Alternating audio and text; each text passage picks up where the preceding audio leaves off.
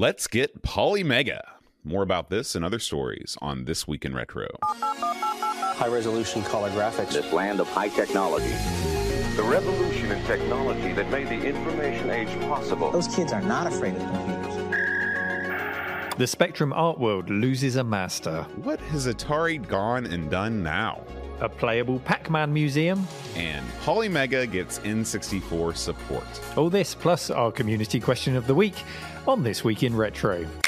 Up-to-date news for out-of-date tech. How are you doing this week, John? Are you all right, mate?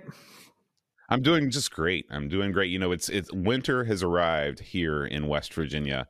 I'm slowly starting to get acclimated to bundling up as much as possible before I leave out of the door. Yeah, it's arrived with a vengeance here. We had the soft launch of The Cave this weekend, and honestly, I thought it was all going to be cooled off because on the Saturday, the morning it happened, winter suddenly hit and the snow started falling here. And oh, wow. Yeah, incredibly, people turned out. I thought it was just going to be a no-go, but they made a huge effort, so I'm really appreciative of that. And I've got a video in the works to show the soft launch and how it goes on the channel soon.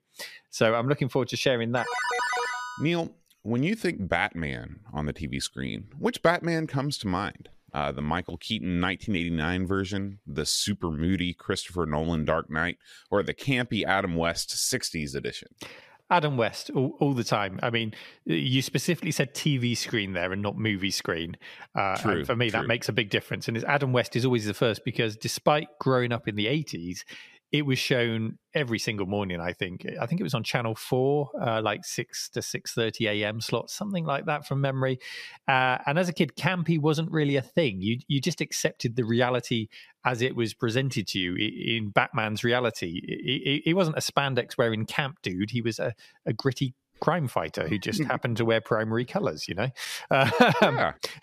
Shark repellent in the belt, you know, it's a normal thing. That's normal. That's the reality presented to us as kids. And the Joker, I remember, was genuinely disturbing. What was the name of that original actor who played the Joker? Boy, you asked me too quick, but I do remember that he refused to shave his mustache for the part. That's right. So instead, the makeup artist just painted the white paint over his mustache. Yeah, Wonderful. I never noticed that in the low definition TVs of the time. I never actually noticed that. But I didn't like that Joker at all. He really did actually scare me. So yeah, Adam West all day for me. Now, what about in games? When I say Batman, the video game, do you immediately jump to Batman on the Amiga, you know, made famous in the Amiga Pack, slingshotting around the roads of Gotham in the Batmobile, literally slingshotting, or the jump inside a comic book puzzle solving of Batman, the Caped Crusader on the ZX Spectrum or the C64? Or do you think more modern? Do you think, although it's pretty old by this point, you think about the great 3D beat 'em up Arkham Asylum? Well, you've missed one off your list there, which makes me suspect you might be choosing it yourself. So I won't mention that one. And I just checked out while you were talking there. Cesar Romero was the name of the actor. Cesar Romero, that's right. For me, it was Batman the movie on the Amiga. I really liked the swing mechanic of the grappling hook, which was basically lifted straight out of Bionic Commando. I thought that was a lot of fun. And I liked the car driving sections, which moved along at such a nice pace on the Amiga that it taught a good lesson to a lot of dedicated, 100% driving games that just didn't match that speed and that smoothness. So I think it did a really good job on that. Although knowing Ocean, maybe the car driving sections were just lifted out of some other Ocean game and slotted in there to get this thing ready in time for the movie's release. I don't know. In fact, it didn't come out in time for the movie's release. It was a little bit later. But it was a good game on the Amiga. And I know on the 8-bits, you got that alternative side-scrolling view in the car sections on Batman the movie. And that was a completely different game. Again, you were kind of going up and down and side-scrolling and popping the balloons and all sorts. Because you had the car section and you had the Batwing section further into the game as well, which I enjoyed a lot too. So, Batman on the Amiga, the Caped Crusader on the 8-bits and on the Amiga was a good game, but a very different game. And on the Amiga, it felt like a real 8-bit throwback to like those Dan Dare kind of flick screen adventure games. So Batman the movie on the Amiga just felt a bit more futuristic to me. And of course, it was selling a lot of Amigas in that Batman pack. So that's my choice. But tell us your choice, John. I think I know what it is. Yeah, well, I grew up playing the NES version of Batman, unsurprisingly, and it still holds a special place in my heart. It's definitely worlds away from the Batman that I knew, because at the time that I played Batman, I had not yet seen the movie that it was based off of, and so I was like, boy, this is much different than the Adam West Batman. Much like you, I grew up watching the Adam West Batman. I actually had the soundtrack on record on LP that I would listen to constantly, and it featured the Batootsie. I'm not going to lie to you, Neil, but I think that now, as an adult looking back at the Batman games, you really can't discount the importance of the Amiga Batman game, because it was so varied in its action. You did have the over-the-shoulder car driving part of it. You have the the side-scrolling Bionic Commando section, as you mentioned, and it was the ship that launched 1,000 Amigas. It was David Pleasance's brainchild to put this game in a bundle with the Amiga 500 and sell it as the Batman pack. And for a lot of people, that was their entry into the Amiga scene.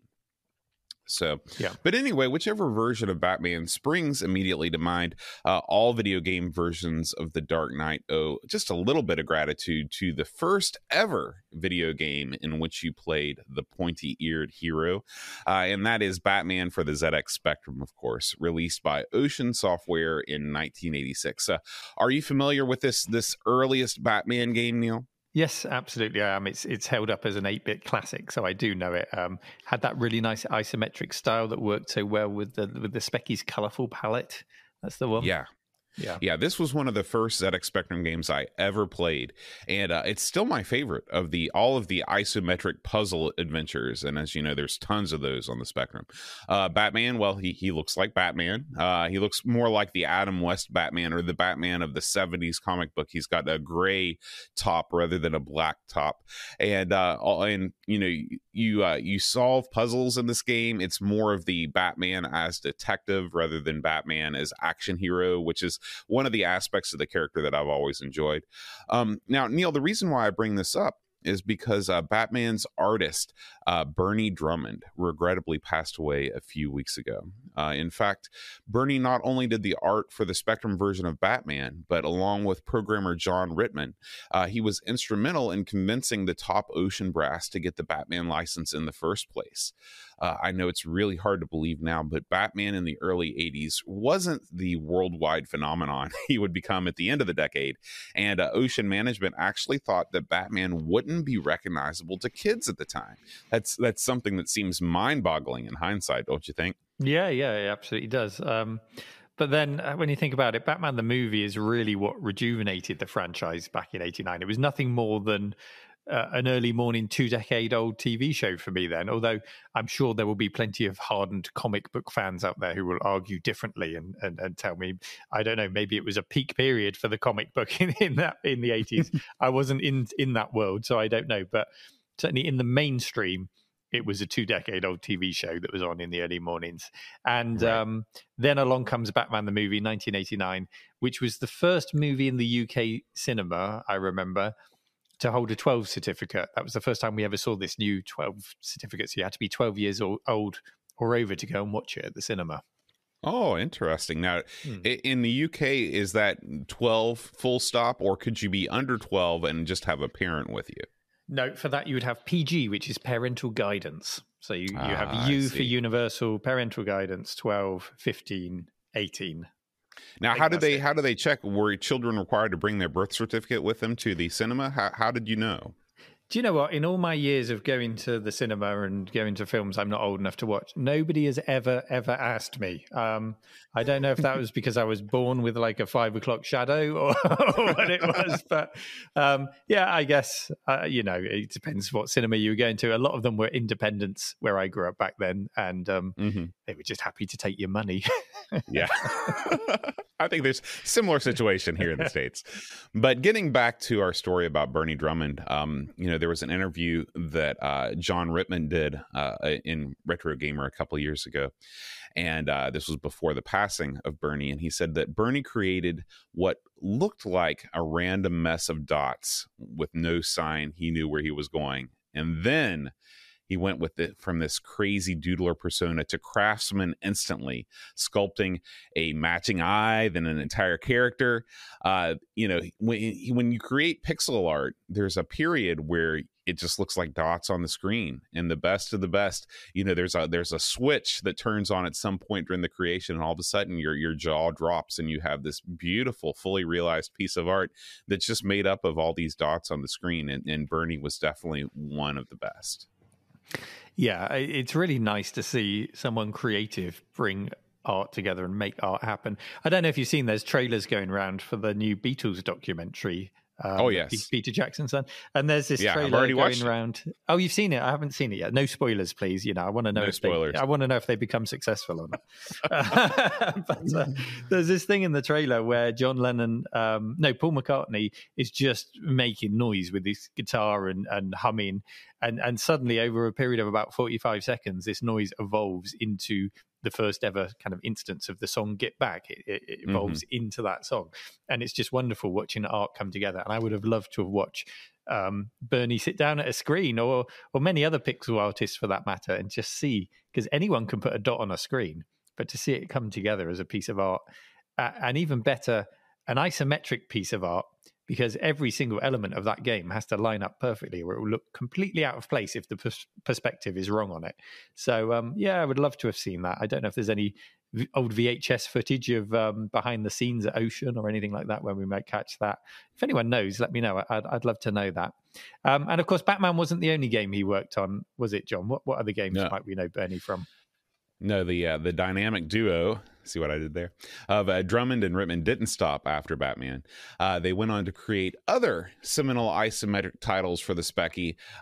Head Over Heels is probably the most famous, another great isometric puzzle game. But they also did a soccer game, Neil. They did the football game Match Day 2. Which is a totally different art style than the isometric games, but still pretty good. So Match Day 2, Match Day harder. Match Day with a vengeance. That's right. This was in the world before the subtitle. So a melancholy happy trails to Bernie Drummond, an artist who truly left behind a legacy of classic games. John, the Atari saga continues to feel like, feels like we've had a dedicated segment for Atari every week at the moment. It does. It's the new minis, isn't it? We haven't had minis, but it's all about Atari lately. And this time it's to do with their latest business dealings, of course. You'll recall that Wade Rosen took over as CEO earlier this year, and he made some encouraging noises about Atari restoring its dignity and moving away from some of those stranger decisions that it's made in recent years. We've seen it associated with hotels, with gambling, with cryptocurrency, with all kinds of things. And Wade announced that Atari were not quite resetting their priorities, but stepping back at least from some of those businesses and focusing more on the games, which is exactly where we all want Atari to be focusing. I think most would agree. Well, this week they announced game-related news of sorts. Atari have invested in both Antstream and Moby Games. Now, Antstream is a retro gaming thin client platform in which you can stream classic games with added high-score challenges to make them more competitive for online gamers. And Moby Games, many of you will know about Moby Games. It's a website that is just a big old database, if you like, of every game for every system you can think of. It's got box cover scans, it's got facts about the games, credit lists about who made the games, everything. It's Wikipedia for games, basically. It's brilliant. Now, the Moby Games deal is reported on gamesindustry.biz. It's reported that Atari has the option to buy the website and the database, absolutely everything, for $1.5 million. And Atari have also invested $500,000 into Antstream, with investment potentially going up, it's reported, to a further $3.5 million down the line. Now, John, Atari taking over Moby Games and having a hand on the tiller in Antstream, how does that make you feel?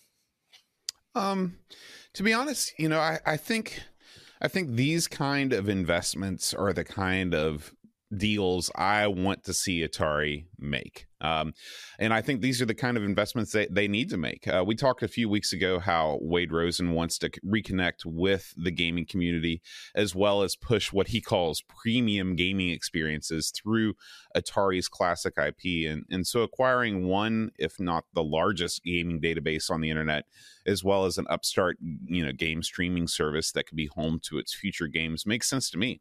I've got to admit, though, Antstream has always seemed like a very British-centric gaming service.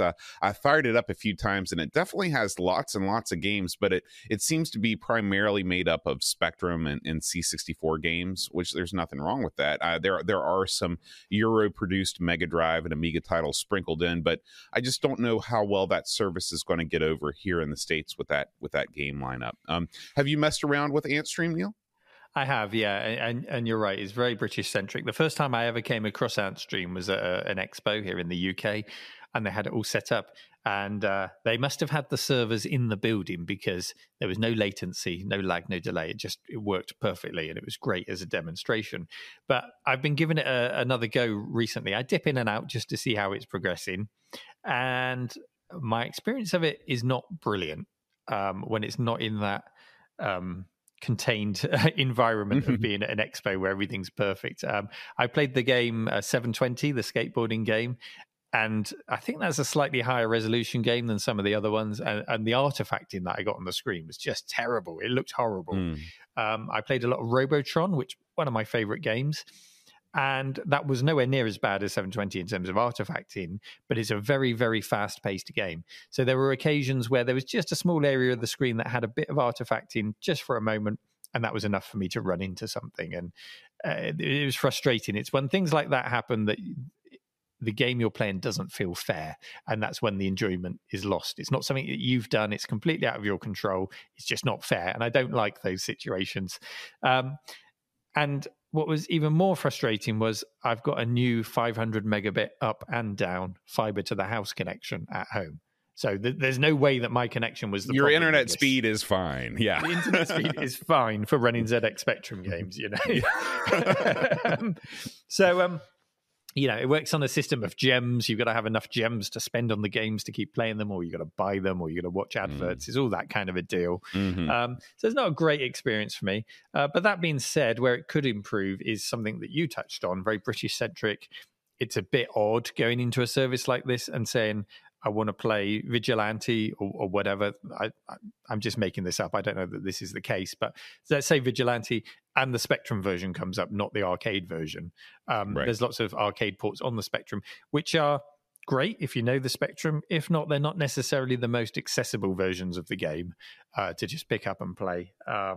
So a little bit odd, but this deal with Atari could actually solve that. It could help to bulk out the library with Atari's back catalogue. That could be a really good thing. Or perhaps further down the line, if we think further out the box, it could be a way for Atari to create some kind of thin client console that hooks into the service, or a service that uses this technology. I've always expected the Sonys and the Nintendos of the world to deliver video games as a Netflix-like streaming service to the next generation. But it would be kind of funny if Retro beat them to it. I'd actually quite like to see that. If they iron out these problems and we see a new Atari console that hooks into a really good thin client service with a good library of retro games, I could be tempted. I'd like to see that, John. I hate to break it to you, Neil, but they have not. Nintendo already offers its own retro streaming service called Nintendo Online. I guess it's not really a streaming service, but the games are so small. Here's the thing, Neil. These games are so small that the cache that your browser spins up whenever you start a Netflix movie, you can fit like the entire Spectrum library just within that browser cache.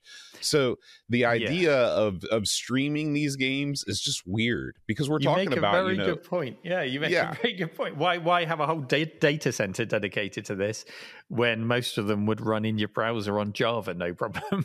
Yeah. So and that's what Nintendo has a a Netflix like service where, you know, there's a library of games and some of them cycle in and out, and it's like $10 a year or something like that, $20 a year. And it's part of a value add of being able to play Nintendo Switch games online with other people and things like that. Sony has a similar thing with PlayStation Plus. I think that there are some retro titles available on there, but you bring up a good point with the, you know, you talk about Atari creating a thin client console. Well, Atari does have a console already, you know, this new Atari VCS. And I haven't really been keeping up with, you know, what's available on this thing, but it seems like this would be the perfect way to showcase all of Atari's offerings, as many as they can get through, you know, this online service. If they can integrate Antstream with the VCS, and they'd be stupid not to, they could say, listen, you know, you plug this thing in and you have access to the entire Atari library of, say, you know, 2,600 games, arcade games, plus online leaderboards, competitions, all the things that Antstream seems to be doing really well. That seems like a no-brainer. So I would be surprised if we didn't see that on that new Atari VCS console. Yeah, and I think if they're going to do something like that, they have to move quickly, because when this takes off in modern gaming and retro gaming, those kind of services are just going to be integrated into smart televisions in the same way Netflix and Disney Plus and all these things are. So if you're going to start selling set-top boxes for gaming, get them out now. Yeah. And then the other service. Go ahead, John. Go ahead.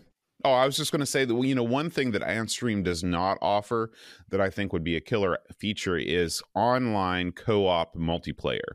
So if you have a game like Bubble Bobble or something like that, and you want to play with somebody across the world at the same time online, there is no way to currently do that through Antstream. So hopefully with some of this Atari money, they'll be able to spin that part up.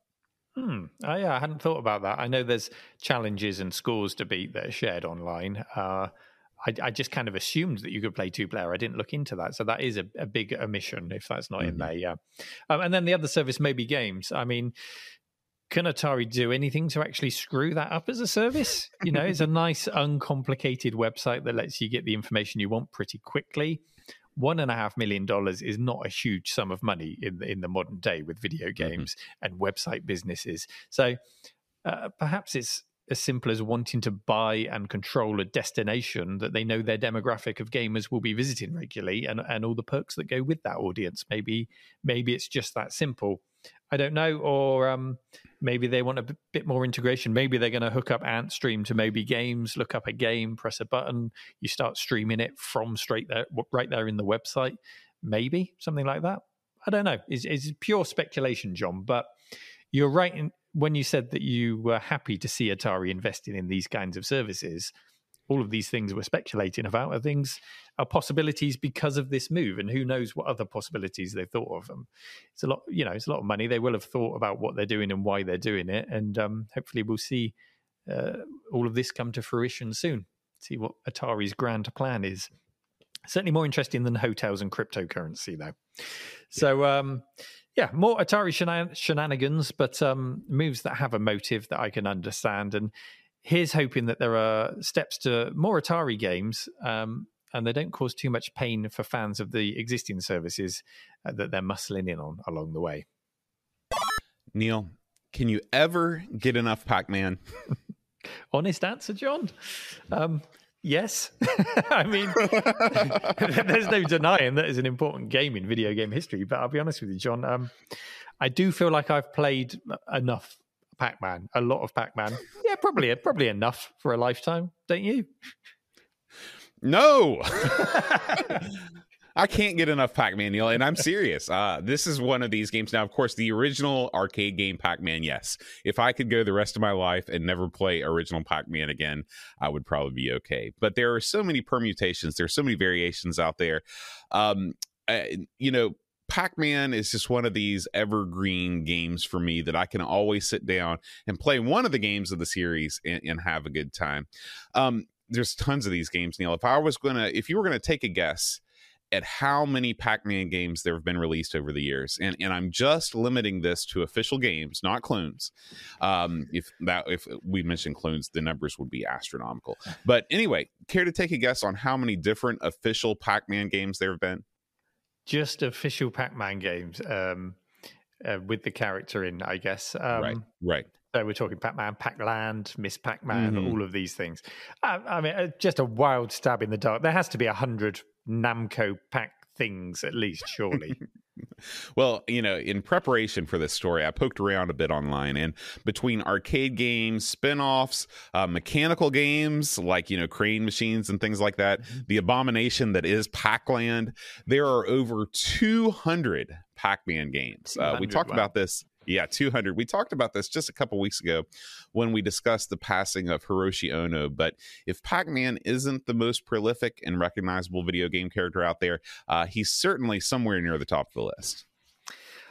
Something tells me that we're about to add one more Pac-Man to that ever-expanding list, John. Am I right? You are correct, good sir. Well, kind of. Pac-Man is getting a brand new compilation called Pac-Man Museum Plus. Neil. It doesn't have all 200 games on it, but it does contain 14 of the Yellow Guy's most interesting outings. Of course, you get the OG Pac-Man and the other 80s arcade appearances of Super Pac-Man, Pac-and-Pal, Pac-Mania. But there's also some interesting choices here, some of which I'm pretty sure have not been made available in digital formats before. You've got Pac-Attack, which is a Tetris-like puzzle game I actually owned on the Game Gear back in the day. You've got a game called Pac-and-Roll Remix, Pac-and-Roll, which looks sort of like Super Monkey Ball, and by sort of like, I mean really like, and Pac-in-Time, which, if you didn't know this is actually pretty interesting. Pac-in-Time is actually a reskinned version of one of my favorite Amiga games, Fury of the Furries. Did you ever play Fury of the Furries, Neil? Oh yeah, that's kind of developed out of a team of Demoscene guys, and it's got fantastic music, just a really great little puzzle game. Yeah, love it. Yeah, so I guess they sold that game to somebody over at Namco, and Namco said, you know what, we're going to turn this into Pac-Man going back in time, and so it was. So yeah, there's 14 games on this thing, Neil. Yeah, so at this point we're just shoehorning Pac-Man into any other game we can get our hands on. I'm surprised we haven't seen like a Pac-Man Marble Madness where it's just him rolling around this yellow ball. Yeah, what a missed opportunity. We're just going to do a quick edit here because I want to show you one of my favorite Pac-Man things over there. I'm just going to grab it 1 second. So there you go, John. I don't know if you've seen this before. This is official. It's called Pac-Man 2. And it's Pac-Man 2 tabletop game, and it's 2-player simultaneous head-to-head Pac-Man. So oh my gosh! You both sit at either end, and you play 2-player, which is, I'm not sure if that features in any of the arcade versions of Pac-Man's, but it's a lot of fun. Now, is this is one of these games that's like an LED game, right, where you have a segmented display? Exactly. And yes. Yeah. Well, I have a similar version right here in my hot hands. This is the Coleco tabletop version of Pac-Man, and I believe that the same shall we call it an engine? The same engine that powers your tabletop is the same one that's in this mini arcade machine, because this too features a 2-player simultaneous Pac-Man mode. There we go. 2 joysticks here. Yeah. See, we had one that looked very much like that. I think it was probably distributed by Grandstand or someone like that over here, not Coleco, but it wasn't 2-player that I remember. So there you go. 2-player Pac-Man is a fun way that I can still enjoy Pac-Man despite being sick to the back teeth of Pac-Man in a lot of instances. So back to this pack then, this Pac-Man pack. 14 games, I think you said. So no Atari 2600 version of Pac-Man included in this, John? For some reason they left that one out, Neil. I think that the powers that be at Namco would probably like for that version of Pac-Man to disappear in much the same way the Star Wars Christmas special has vanished from the face of the earth. And you mentioned was Pac-Land in there? I couldn't remember if you Pac-Land is in there. Yes. Yes. You obviously have a bit of hate for Pac-Land, but I do. I'm quite fond of it. I quite like that little ditty music going and his little legs going and his hat as he jumps over. I do like his hat, cars. Yeah, the ghosts driving the cars. I quite like that. It's a fun little game. And then in this pack, what are some of the more modern outings then? Because I know there was like mobile versions of Pac-Man, which were like Endless Runners and things like that came out a few years ago. Do we have any of those? all of that stuff is on there. So Pac-Man 256, which is the endless runner, that actually is quite a lot of fun to play. That's on there, as well as something called Pac-Man Battle Royale. Wow. Battle Royale. Yeah. Who doesn't need a Pac-Man Battle Royale game, right? There we go. We're just shoehorning him into modern games again. I mean, how long before we get sort of Pac-Man Survival? Where you're sort of deserted on an island and you have to fight back the zombies and yeah, that's can you wedge Pac-Man into whatever genre is hot at the time? Wouldn't they do better just to come up with a new franchise instead of shoehorning Pac-Man in? I don't know. It's obviously working for him, but I can't help but think Pac-Man should be enjoying his retirement by this stage. He should, but as long as he keeps printing money, that is unlikely. It seems like people just can't get enough of Pac-Man, and he is, because of his recognizability and the fact that he is somewhat associated with the family-friendly nature of these games. You can take a Pac-Man Battle Royale, and it's probably not going to be filled with a lot of ultra-violence. It's probably going to be a more family-friendly Battle Royale, kind of like Splatoon turned, the concept of the arena shooter into something that parents might not be as hesitant to let their kids play. But I haven't played these games like Pac-Man Battle Royale and stuff like that, but a lot of times, Pac-Man is one of these games too. When you sit down at a party with people and you want to play video games together, letting everybody have a go at Pac-Man and whatever guise he's currently in, most people tend to enjoy that. So, the only thing that leaves me scratching my head about this collection is the absence of Pac-Man Championship Edition DX. This is the game that I've probably played the most of, and I don't know if you've played this or not, but I first got it on the Xbox 360, I think.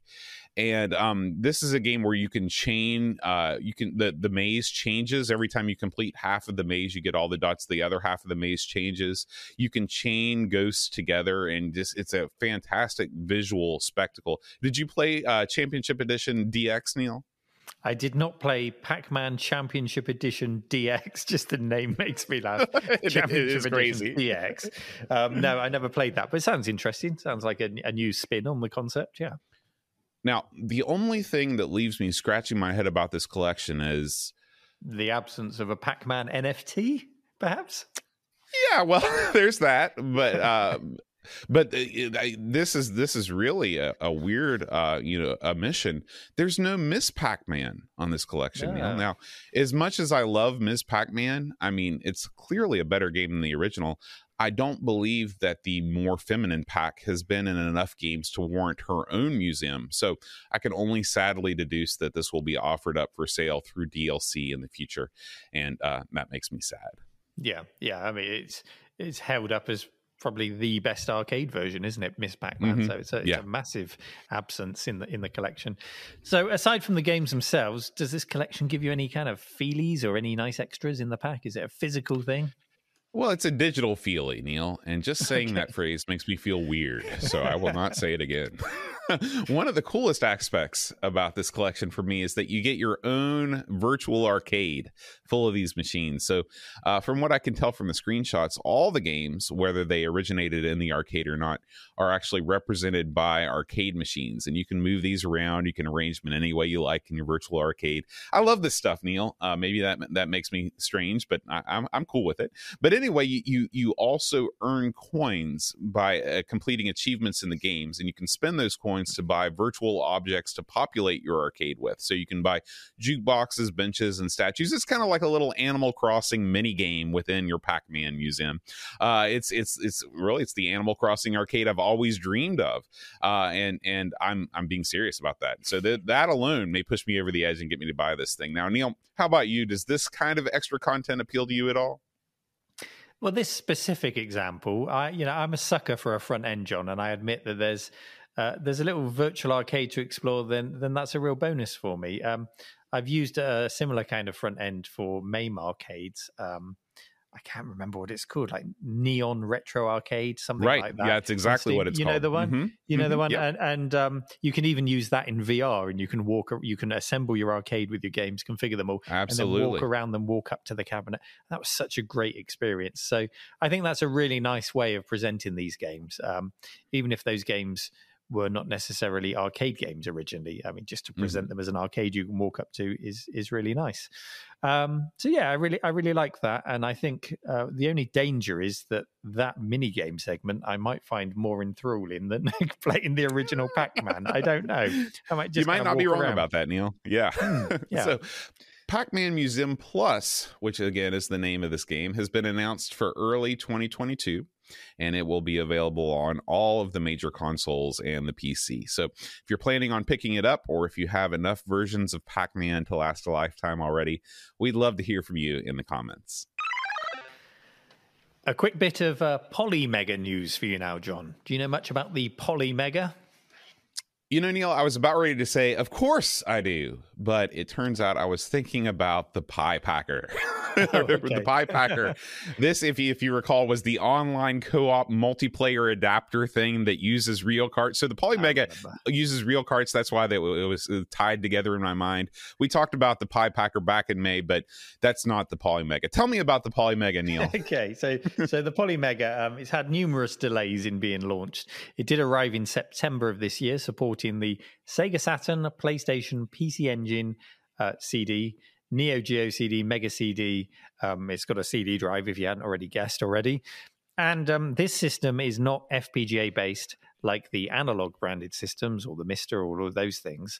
Even though it was originally touted as being an FPGA based, they kind of wound back and went to an x86 architecture. So what we're looking at is software emulation. That's the order of the day here. So it's just a very nice looking PC, and it is very nice looking if you look at this thing. Hopefully if you're watching the video, Duncan might put some images up of it. Very sleek. And then if you want to play cartridge based consoles, you need to buy the cart or actually what they call element modules. And the element modules are about $80 each. You slot them on, and then you can play original cartridges. And the big announcement this week from Polymega is that the N64 element module has been announced, in which they say at least 90% of N64 games would work great to near perfect. No price has been announced. Hopefully it'll be about the same $80 as the other element modules that are out there. The main system itself is $449. So you're looking at $449 plus $80 for the module if you want to play N64 games. It's quite a cost, but as I always think with these things in the context of owning all of the original hardware that it supports, so, you know, Sega Saturn, PlayStation, Neo Geo CD, PC Engine CD, all of those things out of the box, plus N64 on top with this thing, the cost of supporting and maintaining original hardware, modding it to give a modern output for your TV. You know, if you're really into those games, value for money, I think. What do you think, John? I'm about to get fired up, Neil. Oh, here we go. Listen. I've got a software emulator that plays not 90%, 100% of N64 games near perfect, and it does not require some ridiculous $80 module to work. It's called the PC I'm recording this podcast on. What are we doing here, Neil?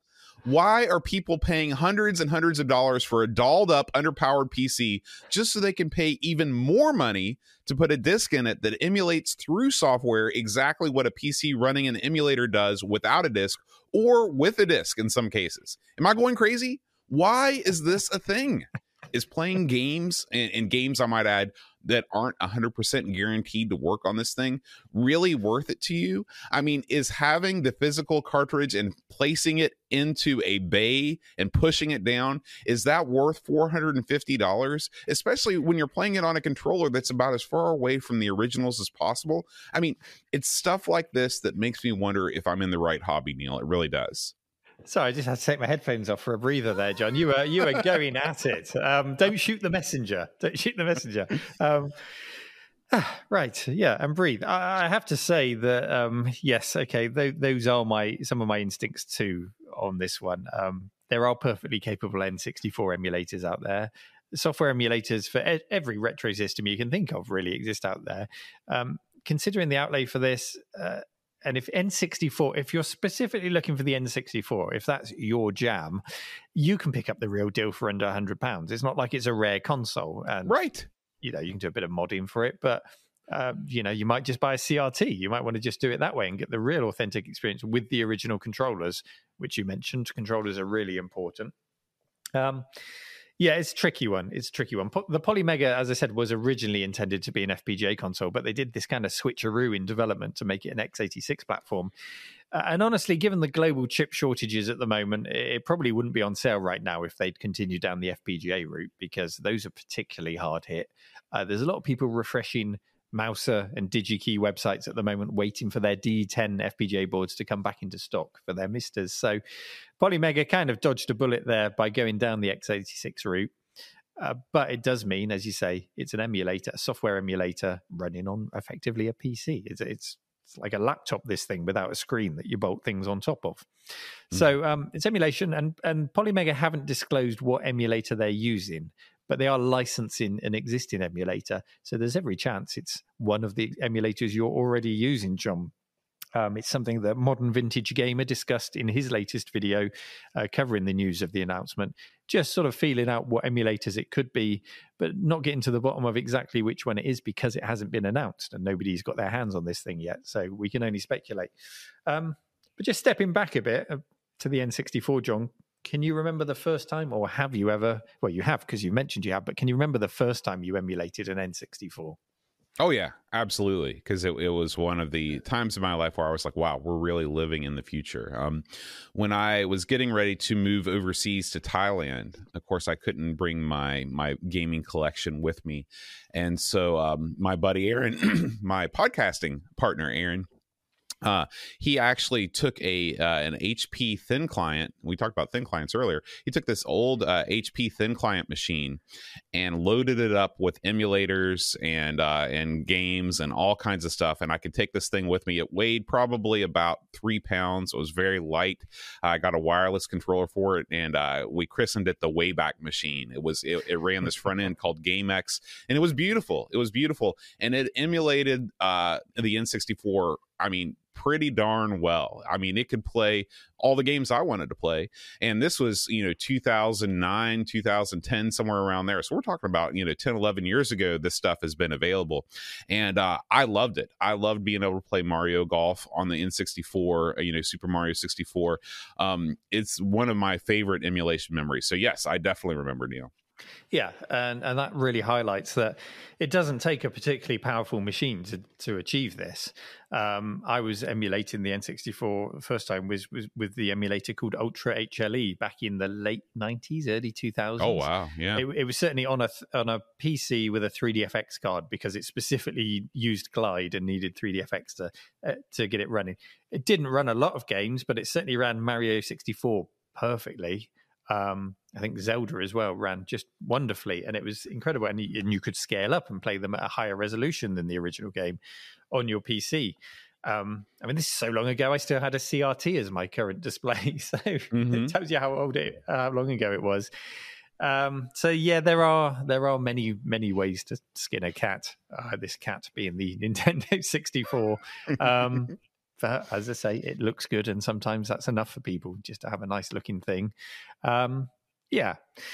So the other thing is that it takes cartridges, and it doesn't, from what I can gather, it doesn't play these games directly from the cartridge.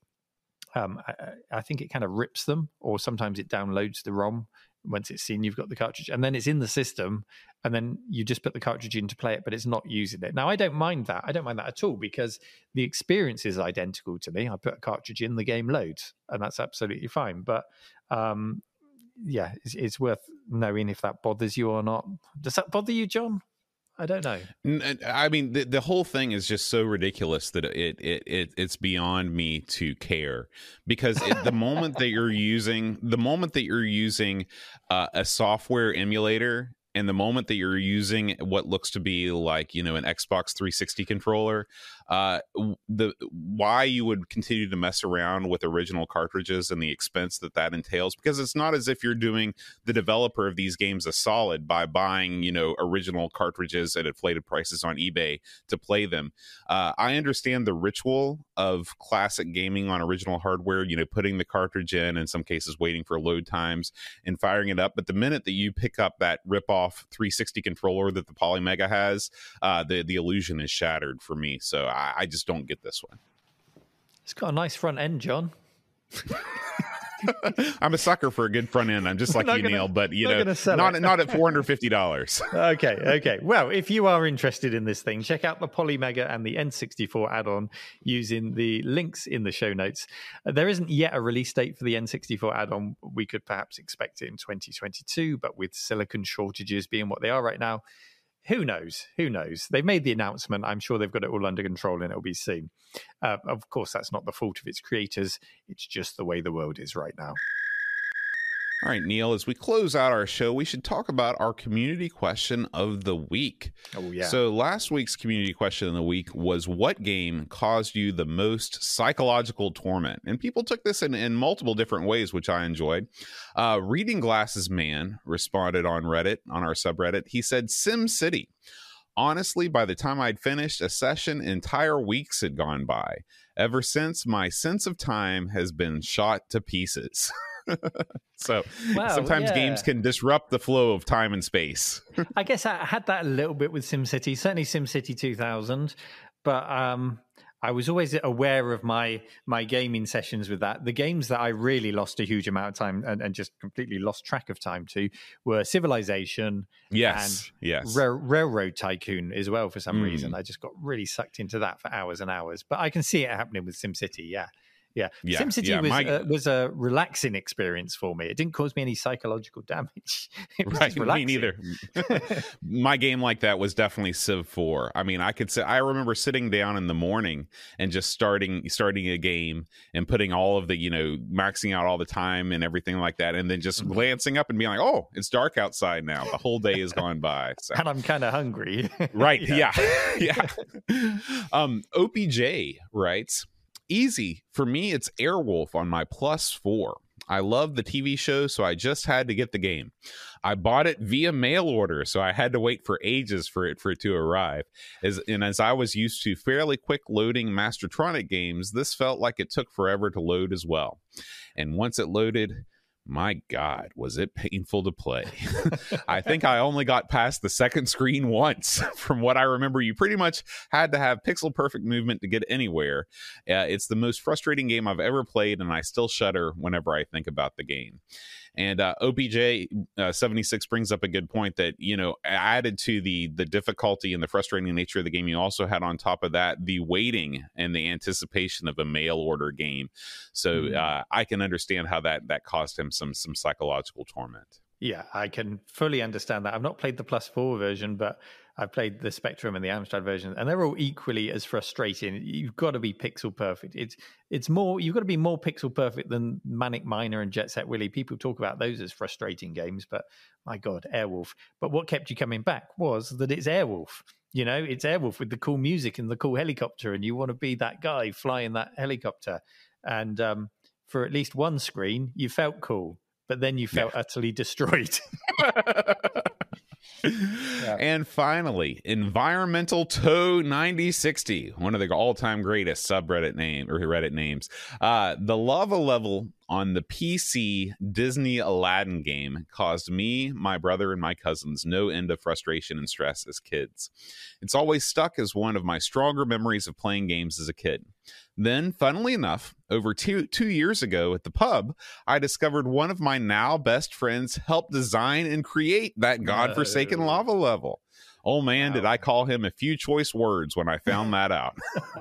Oh, what a brilliant story. The lava level, is that the one when you're on the flying carpet? Yes, I believe that's the case. Just completely unfair. It's just throwing things at you, and it's just practically guesswork through the whole level. Yeah, brutal. I hope you didn't buy him a drink, and I hope he bought you plenty of drinks that night. Yeah. Me too. I hope so too. So Neil, this week's community question of the week harkens back to our story about the passing of Bernie Drummond, and we'd like to ask, which ZX Spectrum artist is your favorite? So please post your responses in the subreddit, and we'll read the top 3 most upvoted responses on the air next week.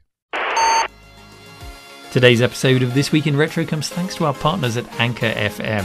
Whether you're new to the game or you have an existing successful podcast, Anchor FM offer a home where you can extend your audience and find new sponsorship opportunities to make it the most successful podcast it can be.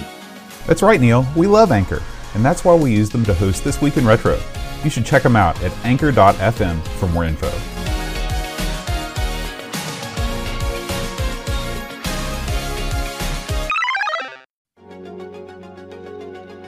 This Week in Retro was presented by Neil from RMC and John Schaller. It was produced by me, Duncan Stiles. The podcast version of the show is available through your favourite podcaster, including Apple Podcasts and Spotify, and the video version is available on the This Week in Retro YouTube channel.